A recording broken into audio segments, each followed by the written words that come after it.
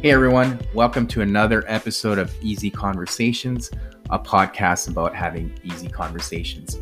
I'm your host, Furkan Dandia. In this week's episode, I sit down with Richard Dolan, who's a therapist based in the UK. Rich and I touch on a lot of topics that are quite relevant right now, especially in this pandemic world. We talk about being parents, divorce, mental health in general, but even from just the lockdowns and social media and how social media contributes to a lot of the mental health issues we see. I hope you can get a lot out of this episode because I did. And if you could leave a review at the end, I would truly appreciate it.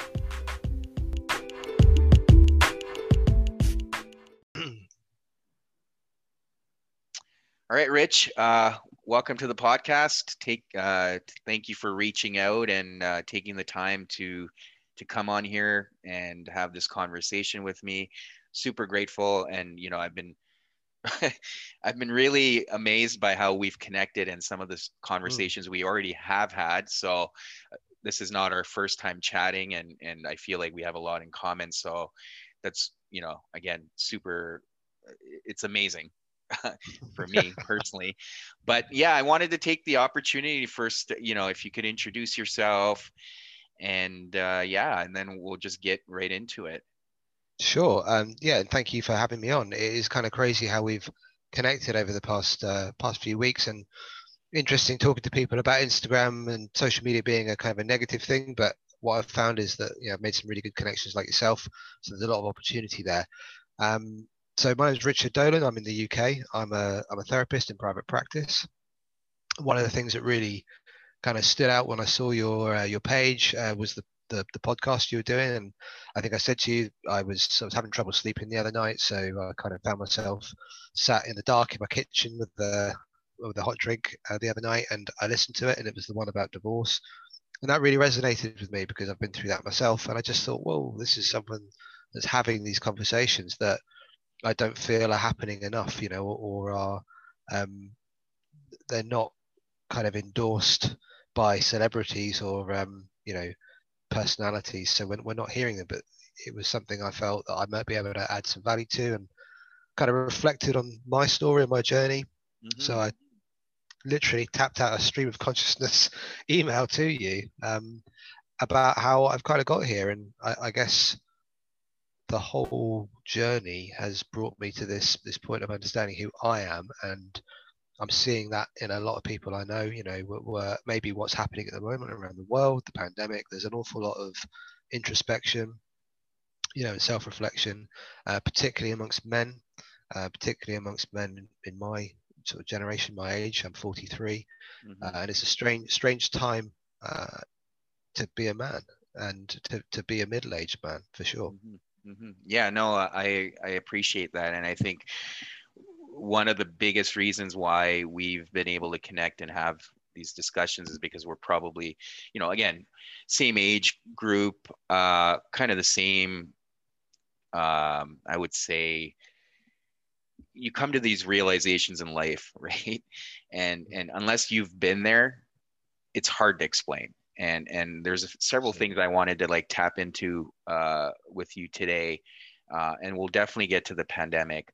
But one of the biggest things, at least I saw in your post, and one of your posts I wanted to get into is coming to that point in your life where you finally decide to choose yourself, and all along you've been like, you feel like, okay, I've been doing what I've been told to do, or what I've been raised as, okay, this is what everyone does. And then you kind of come to that, it's almost like this, and I'm basically explaining what happened to me as well, but you come to this point in your life where you're like, what am I doing? Like, whose life am I living? Am I living my own life, or am I living someone else's idea of what life should be?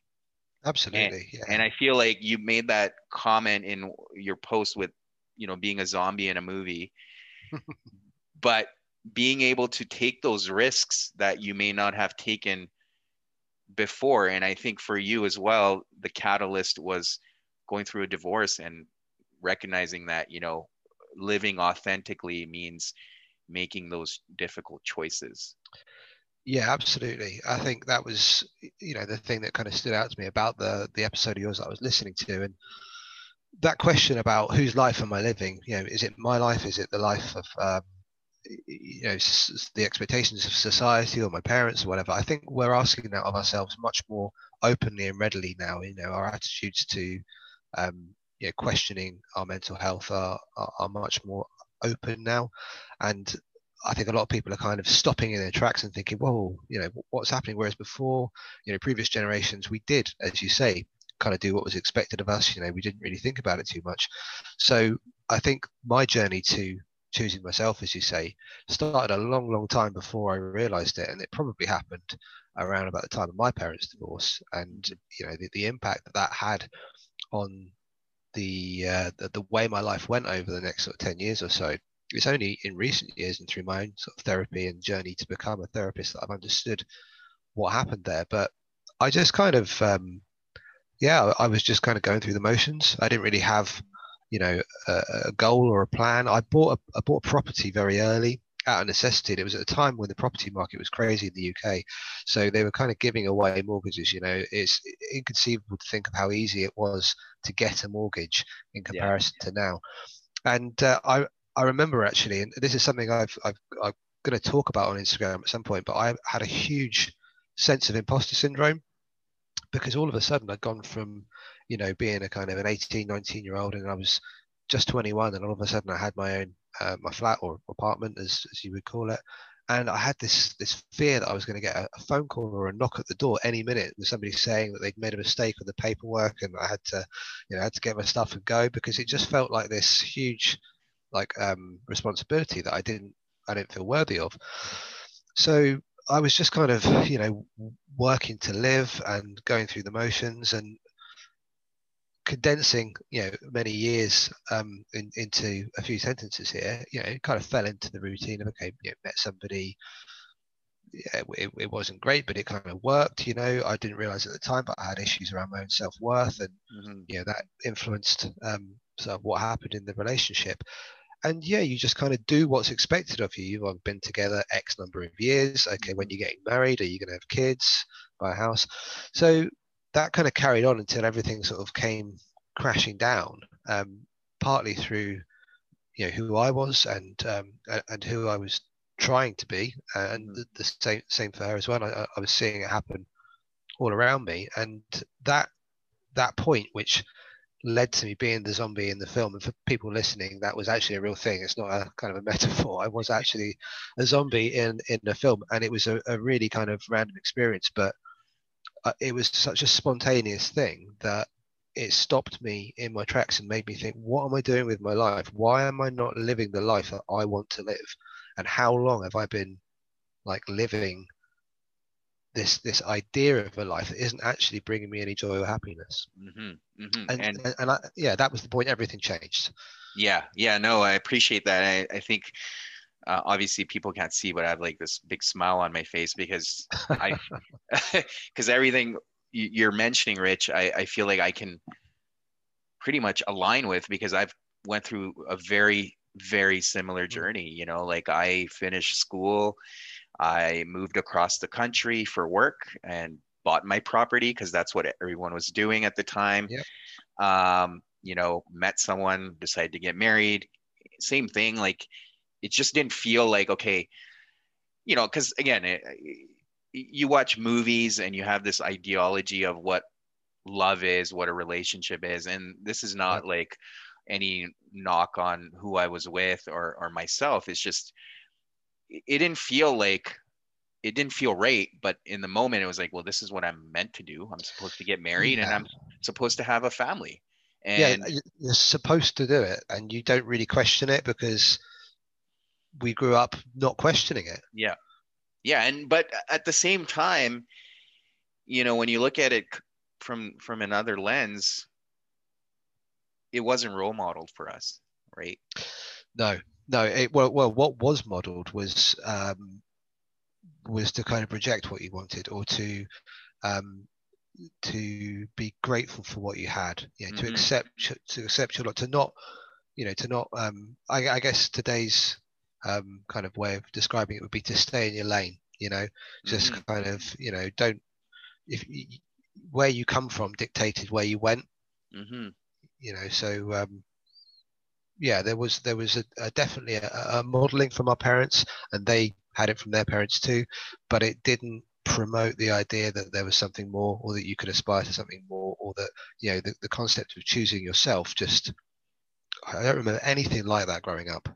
Yeah, I know. I remember having those conversations with my parents, and they're like, no, there's no such thing as choosing yourself. We never chose ourselves. We worked hard. We, like, my mom was stay at home, my dad was the one working, paying the bills. He's like, we did everything for our kids. And it was almost like this expectation was passed down that you're gonna do everything for your kids. And I remember having that kind of, again, realization at one point where I'm like, how am I role modeling for my son? Am I role modeling that you just have to, like, you're not happy in life, but you just stick it out because that's what you're expected to do? Or you choose your happiness? Because I didn't have that courage earlier in my life until I went through that whole journey of self-realization, and kind of the same thing as you, going through the motions, starting to learn about psychology, and now trying to become a therapist in the future. So I think for me, it's very similar, kind of the journey we've been on. But yeah, I think for me, it was also important to be able to role model that for my son. And yeah, I hear what you're saying. And as a parent now to two young girls, 5 and 10, I consider that to be my biggest responsibility. I mean, yeah, as I say, I'm a therapist, and I've worked within health and care for, nearly 15 years now in various roles. Take it very seriously, very passionate about it. And, it is where I'm meant to be professionally. But all of that comes second to the responsibility that I have to my family and to my daughters. And it is hard to know what the right thing to do is, what the right behaviors are to model, because the world is changing so fast. And I didn't learn any of this from my parents, because what they taught me has no real bearing on the world the way it is today. To be fair to them, the right values were there. I consider that I grew up with the right values, and I didn't really ever have to. I grew up with a lot of privilege. There's no doubt about that. There was a lot of pain. There was a lot of heartache. There were difficult times, and we certainly, didn't have a fantastically easy life. But by comparison, I have to be honest, there was, privilege there. But what you just talked about, that whole kind of not choosing yourself, or the idea that happiness was a commodity that you didn't aspire to. It wasn't ever kind of talked about in a way of the way that I feel we're encouraged or expected to do as parents today. There's almost a judgment that comes upon you as a parent if you are not going out of your way to empower your kids to to be whatever it is that they want to be. So it's kind of flipped completely the other way now.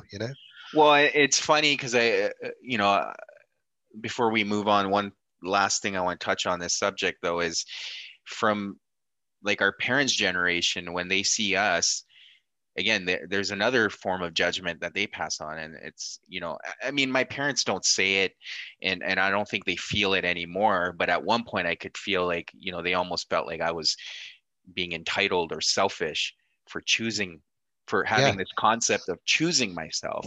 And, for them, it was almost like, what do you mean you're choosing yourself? We didn't choose ourselves. We did everything for the family.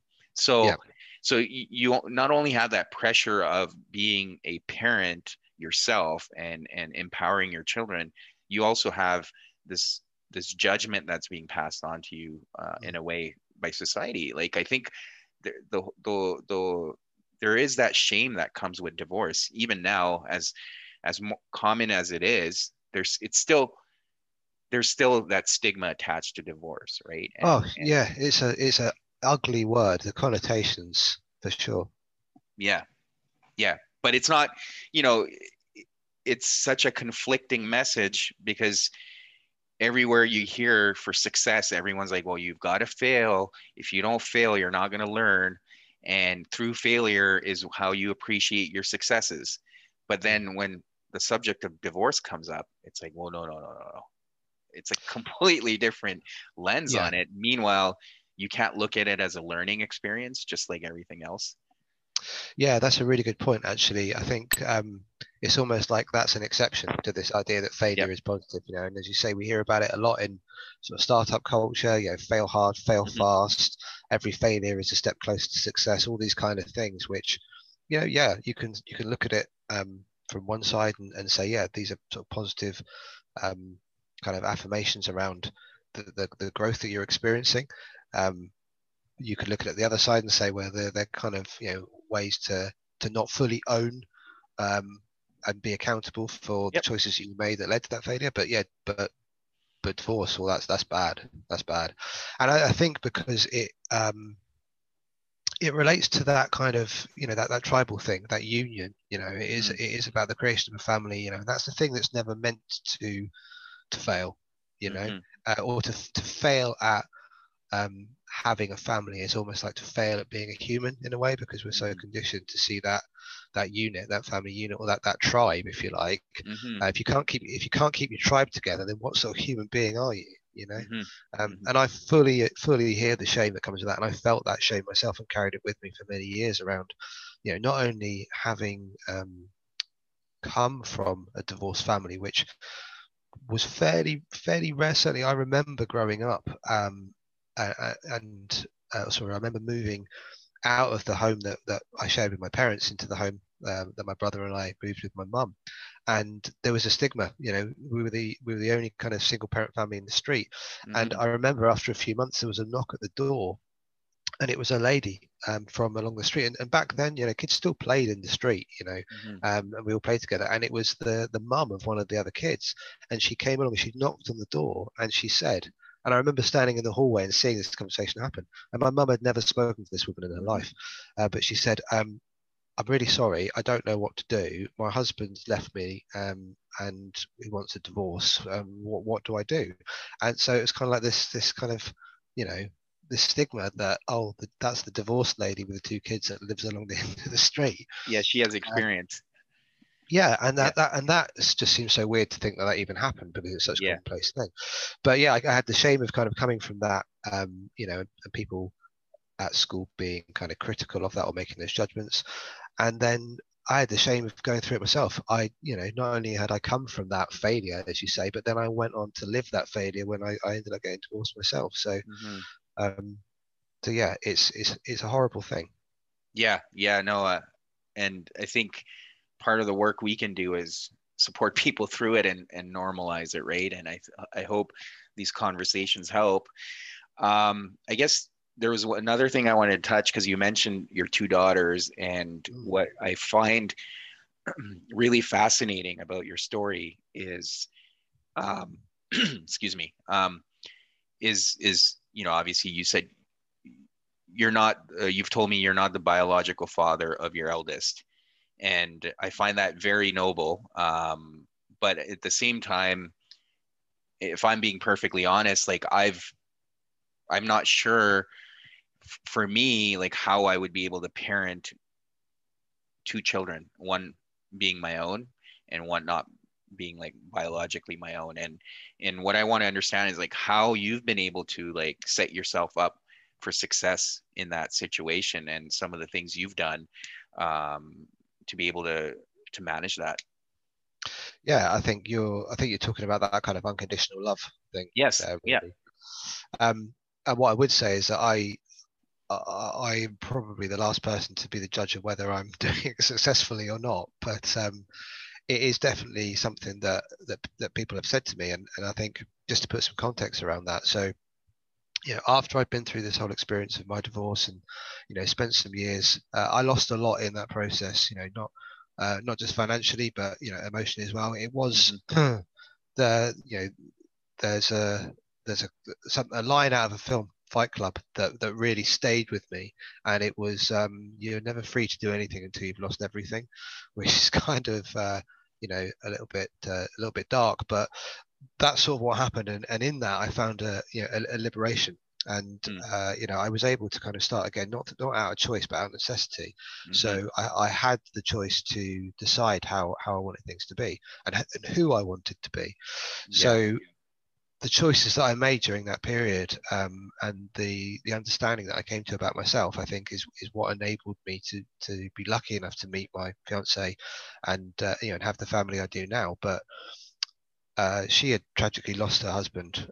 They'd been married for many years, and they'd had my eldest, their first daughter, and he passed away from pancreatic cancer, which was, I can't even conceive of how terrible that must have been. So when we met each other, she, there was a kind of a weird synergy around the timeline of my, and I'm not for a moment comparing the divorce to what she went through, but we'd both experienced loss, and we'd both been through the grieving process. So that kind of accelerated our understanding of who we were and what we wanted. So when we did meet, I think we were both at a point in our lives where we were clearer, we had greater clarity about what the right thing for us was, and perhaps able to make those decisions a bit faster. So I was incredibly sensitive about the fact that she was a widow, and there was this very young girl involved. She was 2. And what I had come to realize at that time is that, meeting somebody again at this time in life, children were going to be a factor. And I always thought I didn't really want kids, or rather I never thought I didn't want them, but I didn't want them either, if that made sense. It just hadn't really factored in. And what I realize now is a lot of that was about not wanting to replicate my own childhood experiences and all of that sort of stuff. But I realized that there was a likelihood that I might meet somebody who had children, and I needed to kind of get my head around that and be prepared to accept that. And then when I obviously met my fiance, and I realized the sensitivity around that, I knew instantly that she was, it sounds like such a cliche, but I knew she was the one. Yeah, absolutely. And I recognized that if that was what I wanted, then it was going to require me to make some changes in myself, and accept things in a way which I think a lot of people wouldn't necessarily want to do, because it meant that they had to put other people first. So I thought this little girl needs, it's not just about me and the mum, it's about the child as well. She needs a dad. So if I want to have any shot of this working, I need to be prepared for that to maybe be me. And luckily enough that happened. But what I experienced was coming into the hole that had been left by somebody who was very much loved, and I experienced an awful lot of projection of that grief and that loss. And I could have been anybody. It didn't matter that it was me, but I stepped into that position. So the first couple of years of that relationship were really challenging, because people move through the grieving process at different phases. There's no timeline on that. So I think I really put my own feelings about this, this unconditional thing to one side. And it was tough, because from my now daughter's point of view, she didn't see me as anything particularly special. There wasn't that bond. So I just kind of had to like tell myself, don't expect anything back. Don't want anything back. You owed nothing back. If this is what you want, you're just going to have to suck that up. And that's not about you. This is about modeling, as you said earlier, modeling the right behaviors, giving her what she needs. And over the years that bond has developed. But now that I have 2 daughters, I genuinely love them both as much, and I don't treat them any differently. And it is not something I've actually had to work hard at, and I think that's because it's the right thing, if that makes sense. And it's really made me reflect on what unconditional love is. And I don't necessarily think it relates to that biological link. I think it genuinely is about what it is to just truly love somebody, and to feel love for somebody, and accept them and everything that comes with it. If that makes sense. Yeah, no. And I, again, thank you for sharing all of that. I'm it's really admirable what you've done, and and the way you've simplified it. I think another thing you touched on was going through that process of loss. I think that in itself, and I'm just speaking for myself, but it is very humbling, right? You go through that experience, and I was telling my parents recently too that I'm so grateful for going through that experience, as hard as it's been, and all the consequences that come from it. It's taught me so much about myself, but it's also humbled me. Mm. And I remember being in my 20s, or even like late 20s, early 30s, where I felt invincible. Like I Yeah.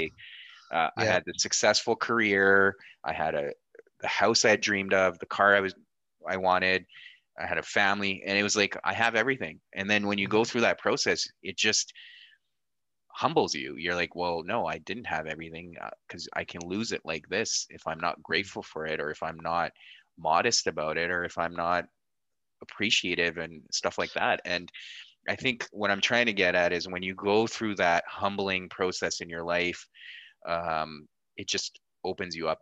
And I think maybe for you, it was also, taking on this role of being a father all of a sudden, first time to a 2-year-old.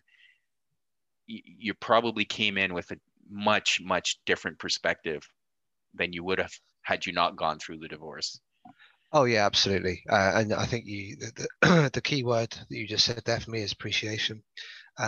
You never really appreciate what you've got until you've lost it, until you Yeah. don't have it anymore. And yeah, absolutely humbling. I think I look back on myself at certain times in my life, and it's difficult. It's hard to look back at that person. There's an arrogance about that person, that the folly of youth. We think we know everything. It is that kind of cliche, but the process of going through loss, and having to look in the mirror and recognize your part in it, and genuinely be accountable, be responsible, not these kind of twee affirmations that we see on social media. You are beautiful, you are loved. No, sometimes we're not very nice. Sometimes we make mistakes, sometimes we treat people badly, and sometimes we get it wrong, and I get things wrong every day. Mm-hmm. And one of the things that I really try hard to do now is apologize a lot to well, Yeah. I try not to apologize a lot, because that means I'm getting it wrong a lot, but I don't really remember my parents ever apologizing to me, Yeah. and I remember being left with and sorry mum, dad, if you hear this, I'm really not gunning for you guys, but I remember this kind of feeling of, but that's not fair. There was, that was wrong of you to say that or to do that, So I really try hard now with my kids to kind of be accountable for my own behaviour, and say, listen, I'm sorry, I shouldn't have shouted, or I shouldn't have said that, or what I meant was, because I want them to grow up knowing that that's actually there's a strength of character in being able to admit when you're wrong, and acknowledge that, and recognize when you're projecting onto other people. Mm-hmm. Yeah. And I think what it also does, and I see that with my son, is when you're, as a parent, you're accountable and you're willing to take ownership, it also gives them the courage to express themselves, because they know my parent is not going to be defensive or shut me out. And that's where, for me, growing up, because I didn't receive an apology or any ownership, I didn't have the courage to even express myself and be like, hey, mom or dad, you said this is how it made me feel. No, that was never encouraged, because it was like, just suck it up. And again, like you said, I'm not picking on my parents. They just didn't have those tools that we do now, or the awareness we do now. But by, again, modeling that behavior for our children, what it allows them to do is also be able to express themselves. And I've had this conversation many times with people that, especially as men, we grow up and we just bottle all those emotions. And if, like you said, if we're taking ownership and apologizing to our children, we're also giving them that autonomy and empowering them to be able to express themselves. And I've seen that with my son over the last 2 years. He's way more open to express himself and tell me when I've done something to mess up. And immediately I'm like, you know what? I'm sorry, I messed up, and I will do better next time. Yeah, and I don't know what that's like for you, but I get that. My 5-year-old the other day, she keeps me on my toes, and sometimes I'm like, whoa, who's the parent in this exchange, and I never really remember that happening. Like the other day, this is a slight diversion, but she was asking me, about being a therapist. What is it you do? So I was trying to explain that I help people to kind of explore how they feel, and understand why they feel that way. And if they don't feel very good, then try and find a way to help them to make themselves feel better. And she goes, so you can read their brains? And I said, well, yeah, kind of, I guess. And then she just kind of looked at me and just said, you can't read my brain. And like, this is a 5-year-old. And the way that she said it, I was just like, whoa, I don't think I can. You scare me. You've got this kind of self-awareness. And I see it in a lot of children these days. And I think that they don't take any crap. They know, they can spot inauthenticity a mile off, and they expect adults to be held to account, in a way that I certainly don't remember. And just quickly talking about the generational thing, it doesn't take that long to go back through my parents, their parents, my grandparents. They grew up, in the aftermath of World War II. And this pandemic that we're going through now is the biggest kind of global thing since World War II that has impacted people on such a scale. And I remember when this kind of happened back in March last year, the first few days of it, I remember I was in the kitchen. I vividly remember it. I was making a coffee, watching the news, and I thought to myself, my God, this is going to leave such a psychological imprint that is going to be felt for years and years to come. And that was before everything that's actually happened has happened. So I think we are on the cusp of psychological change on the scale of which we've never seen. No, I agree. Yeah, I mean, like in March last year, like if I was being perfectly honest, I think most of us didn't think we'd still be here, almost a year later. We obviously we didn't know the timing, but the longer this has gone on, the impact is just growing, right? The significance of this is just much larger than we thought it would be. And one of the things you and I have talked about is how much, as much as we've focused on the health side of this pandemic and staying safe and isolating and minimizing the spread, we haven't really focused on the aftermath and the struggle people are seeing right now, whether it's depression, anxiety, all the mental health challenges that are surfacing. And there's still not a lot of conversation around it, right? Like I think people talk about it in their social circles, but it's not happening at a larger scale where there's been, okay, well, here's resources, here's funding, here's, go get therapy. I don't think that's happening at a larger scale. No, and I would be interested to know more about how it's happening, where you are, for instance. But certainly here, it is very much part of the daily narrative. It's been politicized, really. So there's no getting away from the fact that mental health and mental health support is massively underfunded in this country, and it has been, a stick with which any government has been beaten for some time. And we've got the NHS, this wonderful institution that that looks like one thing to many people, but is actually something very, very different. The best way I could describe it would be, it's kind of like a franchise. It's not this one big thing that that is the same everywhere you go. It's not like the Four Seasons where the experience is consistent. It's like the Starbucks and we've all been to that Starbucks where they are bang on it. They make your coffee really quick. They don't get your name wrong. It's clean. The service is amazing. We've all been to the one where you kind of know that the standards are pretty low, or the execution of the role of the duties is pretty low. And the NHS is a bit like that in that, it's kind of all these different kind of different versions of it that are all kind of doing the same thing, but in different ways, and they're all sort of set up in competition with each other. And they are providing, the bulk of the mental health support, which is done largely through, cognitive behavioral therapy. The idea is so this is how it works. You're depressed, or if you're feeling that way, you go to your GP, you contact your GP. They will then put you on a waiting list for you to get a telephone assessment, which will probably take anywhere between 2 and 4 weeks maybe to get a telephone call. And off the back of that, you will then get put onto a waiting list for 6 sessions of CBT, maybe some talking therapy, but it's usually CBT because obviously it's very easy to measure the outcomes and say, oh, look, it's working. And in between that, you'll get offered, the first thing you get offered is antidepressants.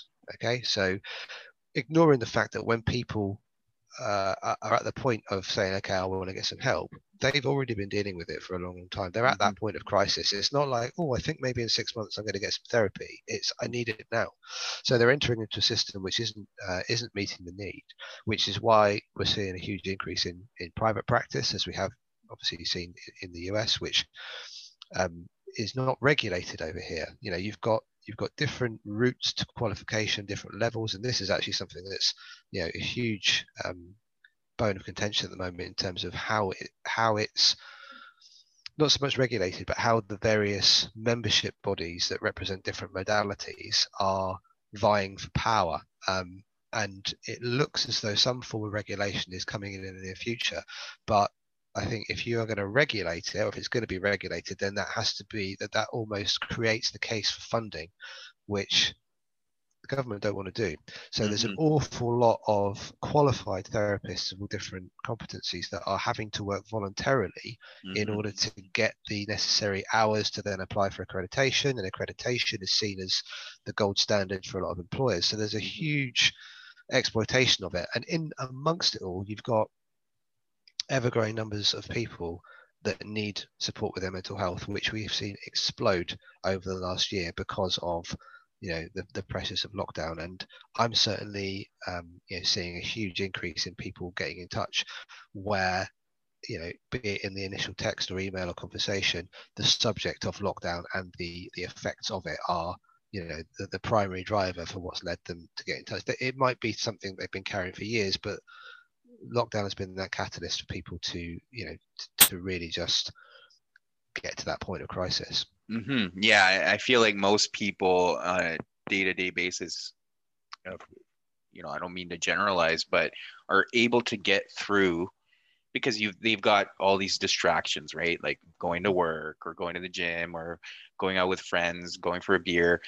But with the lockdown, it's almost like you've had to face the demons, right? Yeah, there's no escaping it. Yeah, you're not running away from it. And there's still some people who are struggling and they don't know that they need therapy. And then there's the population of people that know they need therapy, but they don't go because they're scared of it or scared of finding out answers or just can't afford it, right? And to your point, a lot of therapists here, if they're not registered or they don't get a lot of clients because clients can't claim it through insurance if it's not a registered psychologist. So there's a lot of systemic issues, and I'm hoping with this pandemic and all the conversations people are having that it starts coming to the surface that we need to do a much better job in this space of mental health, whether it's making it affordable or more widespread. Like I know where I live here in Calgary, there's tons and tons of therapists, but the question then becomes, is it affordable? And and if you're going to go for a cheaper option, you may not get the quality of therapy that you're seeking, right? So yeah, that's absolutely true. I think it's like anything, you get what you pay for, except that for the most part, I think people that choose to go into therapy do not do so because there's a pot of gold at the end of the rainbow. It's a vocational choice. It's because they, for whatever reason, I mean, you've got people that get into it who are perhaps doing it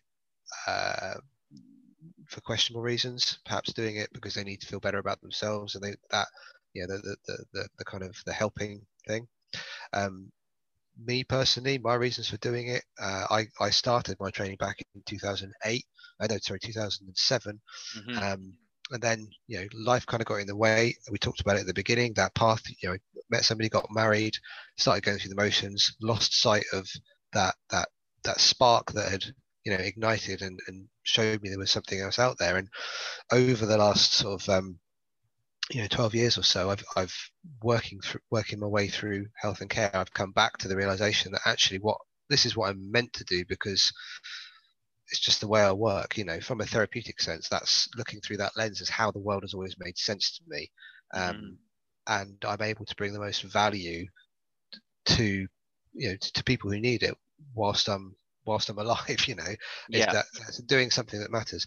But it's difficult for people to afford it, because a lot of people who perhaps need therapy are below the poverty line, and they are unable to just look on a directory or go online and have the again, we come back to that word of privilege to choose who they work with. So there are a lot of therapists out there that will work on sliding scales and work less. I have a set fee, but I will always look at the circumstances of the person, and if it's something they can't afford, I look at what can I do. I will always create a degree of capacity to work with people in an affordable way. But as much as I want to do that, I still have to look at it from a commercial sense, in that this is my living. This is something that I'm not a charity, and that's where a lot of therapists are really angry at the moment, because it's kind of like the government are standing back with their arms folded and saying, well, you guys want to do it, you guys want to help people, go, we're not stopping you from helping people. And I think, just to bring this in, there is the emergency explosion, certainly on Instagram, of these kind of self-help mental health tip things. There's a lot of good stuff out there, but there's also a lot of kind of quite ill-informed or ill-advised stuff. Yeah. But it's almost like, well, you guys are looking after yourselves. We've been on Instagram. We've seen what you're doing. You got it. You got it. Tell yourself you love each other. And they're almost letting that kind of happen and grow, where we know that social media is really, really damaging. We know that it has the power to affect negatively as much as it does positively. Like we're talking right now because of social media, of course. But we also know handfuls of people that have suffered as a result of social media. So I think that they're kind of standing back and letting people look after themselves, and it's just not good enough. Yeah, no, I can't stop laughing here. I mean, everything you're saying is very serious, but I feel like you're almost reading my mind. You're directing the conversation where I want to go. And the next maybe topic, I can read your brain, like my daughter said. Yeah, you should tell your daughter that you're. So I did want to interject earlier. So Starbucks never, well, I won't say never, but they seldom get my name right. So I'll put that out there for comedic purposes. But yes, I think the social media thing that you've brought up is a perfect segue as we get to the end here. But you and I have almost ranted about social media, because we are, I think for us, we're trying to get a message across, right, around mental health, and there's an abundance of people who are also doing the same.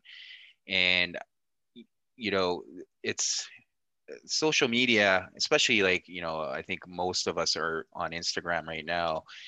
It's a catch-22 almost, right? Like there's a lot of value if you go seek it, which we've talked about, being able to connect with people and having these conversations, amazing. Like I wouldn't have been able to do that otherwise. But there's also the image it creates for people, right? Like if I go on social media and I'm having a rough day, I'm stuck at home, whether I'm not happy with my job or just my living situation, and I go see someone's perfect life as they portrayed it on Instagram or Facebook or whatever, it does more damage than benefits, right? And I think we've talked about that. Like, what are your thoughts? Like, what's your experience been, and do you find that with some of the clients you're working with? Like, how much of it that anxiety or just depression is driven because of social media. Yeah, it's definitely a factor. Personally, I've never really used social media for myself. Um, I've used Twitter for work. I've never really done Facebook. I'm an introvert. I don't really like sharing, much about myself, which is quite ironic, seeing as I'm sat here talking to you about some, kind of personal stuff. But I guess this is stuff that matters to me. This is actually stuff that, I think hopefully some of the people listening to this might be able to relate to, or kind of, recognize that, it is happening in people's lives. But I've got absolutely no interest in sharing what I had for dinner, or making sure I get that perfect selfie to kind of look like I've got this amazing lifestyle. But I've started to use it as a therapist because I recognize that there is a huge platform there to connect with people who are going to social media looking for some sort of answers, some sort of guidance. So yeah, I'm using it from a commercial perspective, but what I've experienced is a lot of the clients I've worked with, as you said, have come with these these negative self-image challenges that have been perpetuated by what they see on social media. And Mm-hmm. the crazy thing is, a lot of people that I've worked with are aware of that. They're not, Mm-hmm. they know that what they're looking at is fake.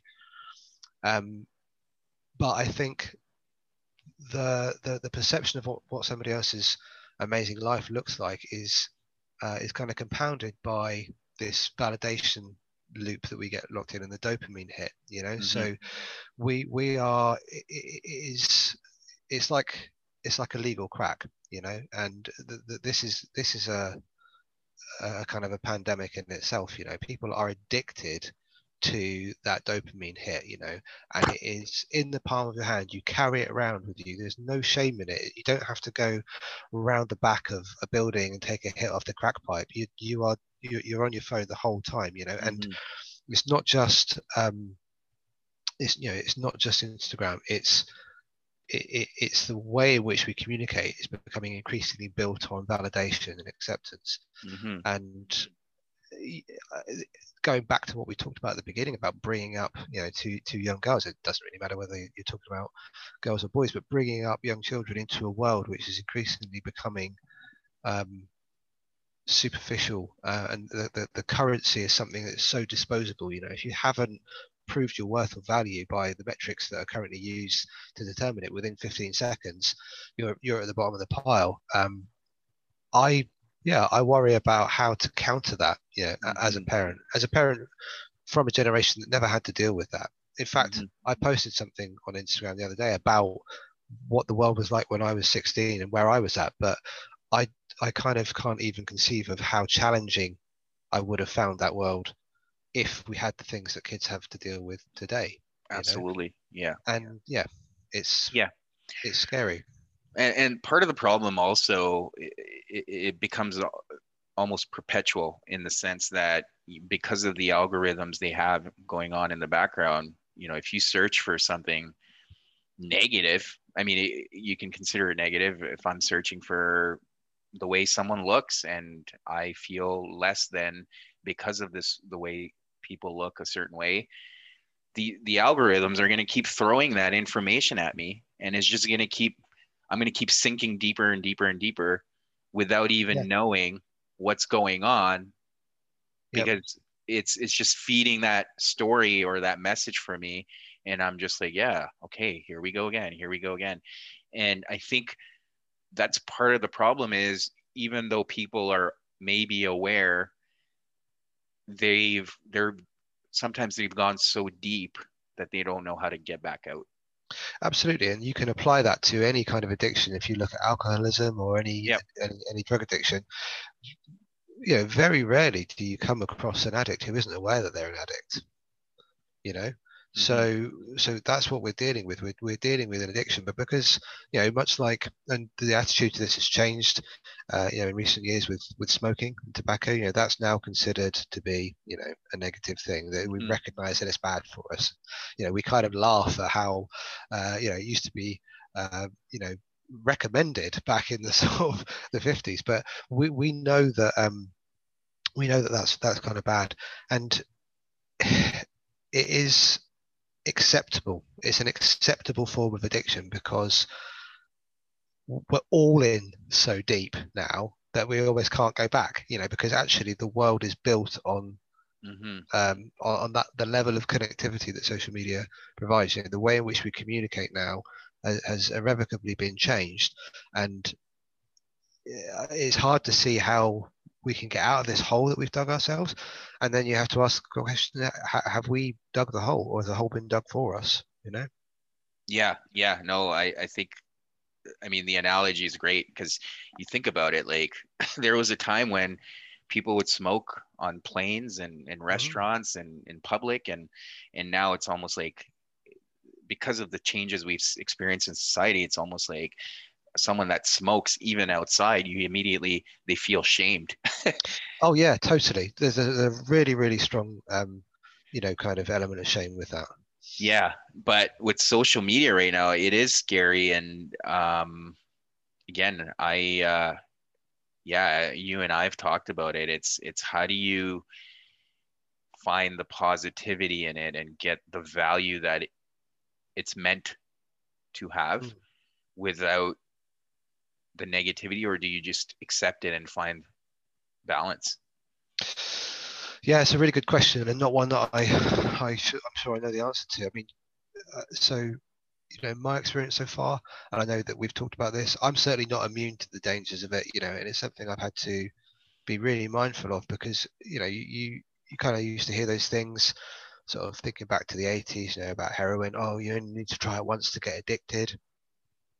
All you need to do is post once or twice and get a few likes, and you are going to get that dopamine hit. You're going to get that validation. It feels good. You're being accepted. You are throwing your hat in the ring. You're shouting out to the tribe that we all belong to, and you're being allowed to get closer to the fire. And you wouldn't be human if you didn't experience some kind of thing. Obviously, I think it depends on you as an individual, and all of the things that we've talked about this evening, as to how important that is to you, but you will have a reaction. So you've got to be really careful. If you're gonna dip your toes in that water, you've got to be prepared, to swim against the current, because it will take you, where it wants you to go, unless you're strong enough to navigate it. And I think it's very easy for you to get into that water without any awareness of how strong that current is. Yeah, and I think the things you mentioned around likes and follows, it's all validation, and at the end of the day, we as humans need validation, but it's being able to understand the superficial nature of it, and not letting it create this false sense of, I don't know, this false identity, basically. Yeah, and I think most people fall into that trap because it's created this false sense of identity for them. It allows them to be someone else.